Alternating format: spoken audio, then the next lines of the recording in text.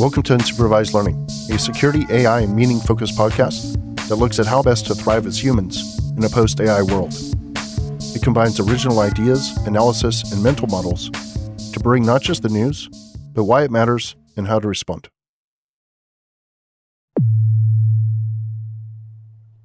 All right, welcome to Unsupervised Learning. This is Daniel Miesler. Starting off with security news. The now famous Lockbit ransomware group has hit TSMC, one of the world's leading chip makers, demanding a $7 million ransom after breaching security at Kinmax, TSMC's hardware supplier. They were able to get access to server configurations and settings of the company through a compromised test environment at Kinmax. They threatened to go public with the data if the ransom wasn't paid, and despite the breach, TSMC maintains that its operations have not been impacted, and crucially, no customer information has been compromised. I feel like this whole thing with supply chain dependencies continues to produce for attackers, and I really can't wait until AI is good enough to take an inventory of a company's environment, find all the vendors and dependencies, and build like a business resilience risk report based on that. Threat scenarios, backup plans, all that kind of stuff. Honestly, it's not the AI that's the problem right now, but finding the actual right artifacts to feed the AI to give a full picture. The Biden administration reportedly is looking to restrict China firms' access to U.S. cloud computing services, which could significantly exacerbate tensions between the two giants. If adopted, the rule would mandate U.S. cloud service providers like Amazon and Microsoft to obtain government permission before offering cloud services using advanced AI chips to Chinese clients. They are viewed, basically these rules are viewed as a way to address the significant loophole, right? We basically limited so that they can't buy these AI chips, but they could just use cloud services who do have the chips. So essentially bypassing export controls. The $53 billion CHIPS Act aims to curtail U.S. reliance on foreign-made semiconductors. So we're basically trying to build up our own chip-making capabilities. And I'm definitely nervous about escalating tensions with China, but I'm also happy that the Biden administration is playing hawkish with them in general. I feel like the U.S. has just had enough of their blatant attempts to hack and steal basically everything. And I just wish more of the world had the vision or freedom to take a similar stance. A new bug has left roughly 70% of FortiGate firewalls vulnerable, propelling alarm within cybersecurity circles, especially given how widely these products are used by government organizations. The bug, tracked as 2023 27997, has a critical severity score of 9.8 out of 10. And an exploit developed by Bishop Fox has reignited concerns because it could lead to data breaches, ransomware attacks, etc. And everyone is urging that you patch, obviously.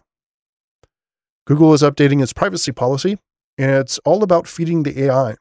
Publicly available content, blogs, photos, music will now be used to train Google's in-house AI models. And while this isn't necessarily new, it's the scope that's been widened. So now it includes Translate, Bard, Cloud AI, and a bunch of other stuff. If you work in security or IT and your company has Okta, this message is for you. Have you noticed that for the past few years, the majority of data breaches and hacks you read about have something in common? It's employees. Hackers absolutely love exploiting vulnerable employees, devices, and credentials. But it doesn't have to be this way. Imagine a world where only secure devices can access your cloud apps. In this world, phish credentials are useless to attackers, and you can manage every OS, even Linux, from a single dashboard. Best of all, you can get employees to fix their own device security issues without creating more work for IT. The good news, you don't have to imagine this world. You can just start using Collide. Collide is a device trust solution for companies with Okta. It ensures that if a device isn't trusted and secure using Okta, it can't log in to your cloud apps. Visit collide.com/unsupervised learning to watch a demo and see how it works. That's KOLIDE.com/unsupervised learning. Cyber espionage group Volt Typhoon, tracked by CrowdStrike as Vanguard Panda, has been active since mid-2020, using uncharted tradecraft to maintain remote access to critical infrastructure targets. Vanguard Panda employs initial exploits and custom web shells for persistent access, and living off the land techniques for lateral movement. The group shows a strong emphasis on operational security, using an extensive set of open source tools against a limited number of victims. In a new twist on subdomain takeovers, attackers have found a way to poison NPM packages by hijacking the S3 bucket serving the necessary binaries and replacing them with malicious ones. This reminds me of old C code vulnerabilities where you have big trouble if you delete things and don't clean up afterwards. Same with domain takeovers. It's like deprovisioning employees also. Interesting parallels for all of these. Basically, anytime something gets removed, you have to execute a meticulous cleanup plan. Otherwise, bad things can happen. Cyble's threat analysis team has found that there are 134,634 PV utility products used for remote monitoring and management of renewable energy units, and they're exposed on the internet, showing that we're not learning anything and we don't deserve nice things. The systems came from vendors like SolarLog, Danfrost Solar Web Server, and SMA Sunny Webbox. Technology news. API access is now available for all paying customers to GPT-4, and OpenAI has also opened access to the Code Interpreter plugin. I think that's rolling out now, which is an absolute marvel. You can upload complete spreadsheets, raw data sets, and ask it to find patterns in the data. Not just find the patterns, but can make you visualizations of them as well. Great release week for OpenAI. And Canada's launched its first ever tech talent strategy. Actually, it's probably had a lot more than these, but this is a big one, aiming to draw and keep top tech talent to stimulate the nation's high-growth industries and drive technological advancements. The strategy includes an open work permit stream for H-1B, specialty occupation visa holders in the U.S. to apply for a Canadian work permit. Absolutely love the hustle here from Canada. And George Hotz and some others are claiming that GPT-4 wasn't some major breakthrough model, but rather simple, smaller models rigged up to work together. My response, sure. And consciousness is just some brain activity leading to subjective experience. Like Dennett said, consciousness is just a bag of tricks, but he doesn't make the mistake of concluding that it's therefore uninteresting. Yes, OpenAI uses a bunch of hacks to get their results. So what? Definitely put me in line for the next set of hacks. Human news. As the Federal Reserve continues to increase interest rates and the U.S. labor market cools, actually, I think rates are coming down a little bit, but yeah, whatever. They're still very high. Fewer Americans are now voluntarily leaving their jobs, a trend that's inched closer to pre-pandemic levels. The rate of voluntary job departures, or quits rate, has seen a decline from 4.5 million in November 2021 to 4 million in May of 2023. The World Health Organization's cancer research arm is set to declare aspartame, a widely used artificial sweetener, as possibly carcinogenic to humans, following a safety review, causing potential upheaval in the food and beverage industry worldwide. Haven't we seen this movie many times before?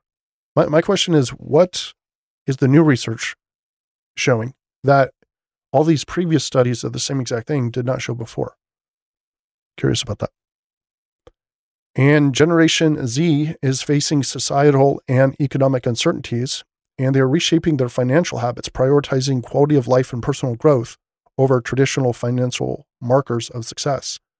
This seems healthy compared to unbridled materialism, I would say, but I worry that it could also limit their overall success and thus limit also their ability to actually have these experiences.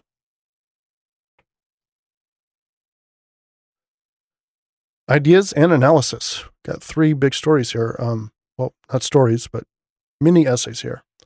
Smart people biases and what to do about them. So I've been struck recently by the number of logical flaws that I've seen of people I greatly admire, like pundits and such. And this has led me to think a couple of things. One, traumas and other things can compromise intellectual integrity. And two, you have to follow a lot of people's work and come up with your own triangulation that suits your lifestyle. And three, the person you follow the most might be right about like 37 out of 42 topics or whatever, but those other 5 could be seriously consequential to you if you don't realize that they're wrong about those. So Andreessen, for example, goes on Lex's podcast and is brilliant for the first whole half of the show. But then he starts talking about AI risk and he loses his absolute mind. Why? Because he's an AI investor and he hates regulation. The worst possible thing that could happen to him is everyone panicking about AI risk and shutting down investments. So what do you know? He is right about 39 things out of 42, but he's wrong about AI risk. Same with Peter Zeihan. He's all pro-West and he thinks that China is done. He has great points. I'm sure he's right about a bunch of it. He used to be the head of Stratfor. But I absolutely hear religion in his voice, and it's scary. So how will I know when he's overextended? My only solution so far has been to collect even more and even more diverse opinions and try to triangulate and monitor. So I recommend you do the same, including with Mitomass. All right, thoughts on Wegovy and Ozempic. So you might have heard about some new diabetic weight loss drugs that work via weekly injections. I'm personally taking Wegovy, which is the same as Ozempic, but it's not the same as Mounjaro. That one's got an extra drug in it. But anyway, this thing is pretty awesome. I've already lost a bunch of weight, and I'm not even close to full dose yet. But I do want to raise a bit of a yellow flag on something I found out, in case you're taking it or thinking about taking it. So it raises your resting heart rate, not by a little bit. I used to sleep at like 49 or 52 beats per minute, and I'm now at 61 beats per minute. And I mention this because Scott Galloway had a doctor on his show a few weeks back, and he mentioned this heart rate thing, and he added a comment to it. I've never seen anything that raises your heart rate by that much and ended up being a good thing for you. Or something like that. That was pretty close to the quote. I'm still taking it, knowing this because my risk calculation is that being this heavy is known risk, and it's a higher risk than this potential risk probably from this drug. But I just want to put that out there for anyone who it might help. And third one here in the ideas section, security is alchemy. Quick thought I want to turn into a full essay later. So the biggest reason security is such a messed up field and such a fun field that I love is that it's alchemy versus chemistry. Accounting is chemistry, civil engineering is chemistry. And what makes them so? What makes them so is that they understand the inputs and the outputs and how they relate to each other. We do not have that in security. What we have is a bunch of wizards running around casting spells, mixing elixirs, drinking potions, and then when something bad happens, we blame the evil wizards or a bad potion. It's pretty damn exciting, which is why I love it, but it shouldn't be exciting, and it won't be once we understand the inputs and the outputs better. This will probably surprise you, but I think AI could probably help here. The insurance companies are going to use something like SPQA, something, gathering the context of all these different breaches, all the different controls. They're going to map everything, map the controls, map the outcomes, and they're going to make the connections between them. They're going to see correlations, maybe not full causation, but they'll see really strong correlations. Basically, AI will move security from alchemy to chemistry. Notes, got a really cool new strength training technique. It's basically one giant set for an exercise. So you take like a 50-pound dumbbell, which is close to my max for curling, and you do as many as you can. Then you immediately pick up the 40 and do as many as you can. Then the 30, then the 20, then the 10. Or you could skip and go from like the 30 to the 10 or whatever, 40 to the 20. But the point is you want one long set with no rest in between. And what this does is by the end, you're lifting like a 10-pound weight or a 5-pound weight. You can only do like whatever, 5 or 10. And you've already done however many of the previous weights, and you get to absolute burn.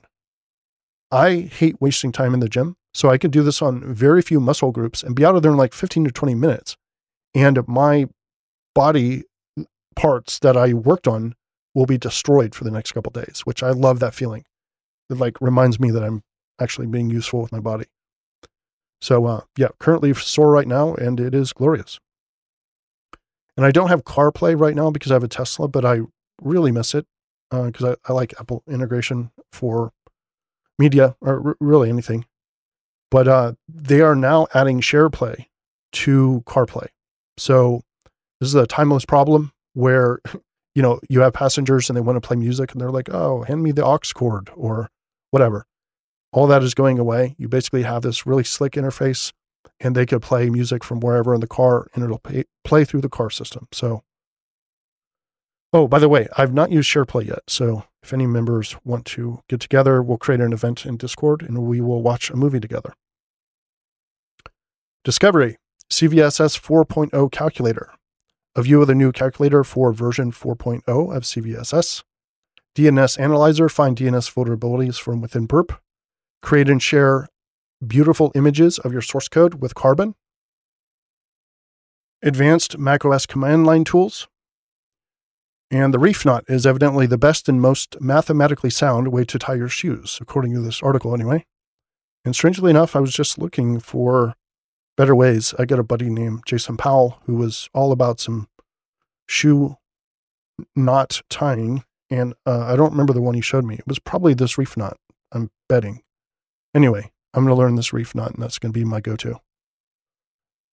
Why switch from NeoVim to VS Code? Blasphemy. But although I did, this is a confession, live confession, I actually did download VS Code for the first time over the weekend. I thought it was silly and I'm going to keep using Vim, but I am going to mess around and experiment with it. So I don't end up with, old restricted mind who doesn't learn new tricks or whatever. I will probably stay with Vim just because I love it so much, but you have to play with new toys. You just have to. Same with music. Got to hear new music.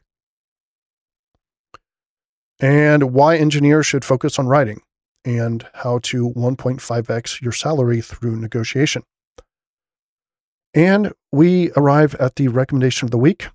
1, think about the smart people whose work you follow. 2, ask yourself, how do you know if they were wrong about a particular topic? 3, do you have a secondary or tertiary source to counter that person in your narrative forming? And 4, make sure you have enough quality sources coming in that you can use them to check each other for that triangulation. And the aphorism for the week, the art of being wise is the art of knowing what to overlook.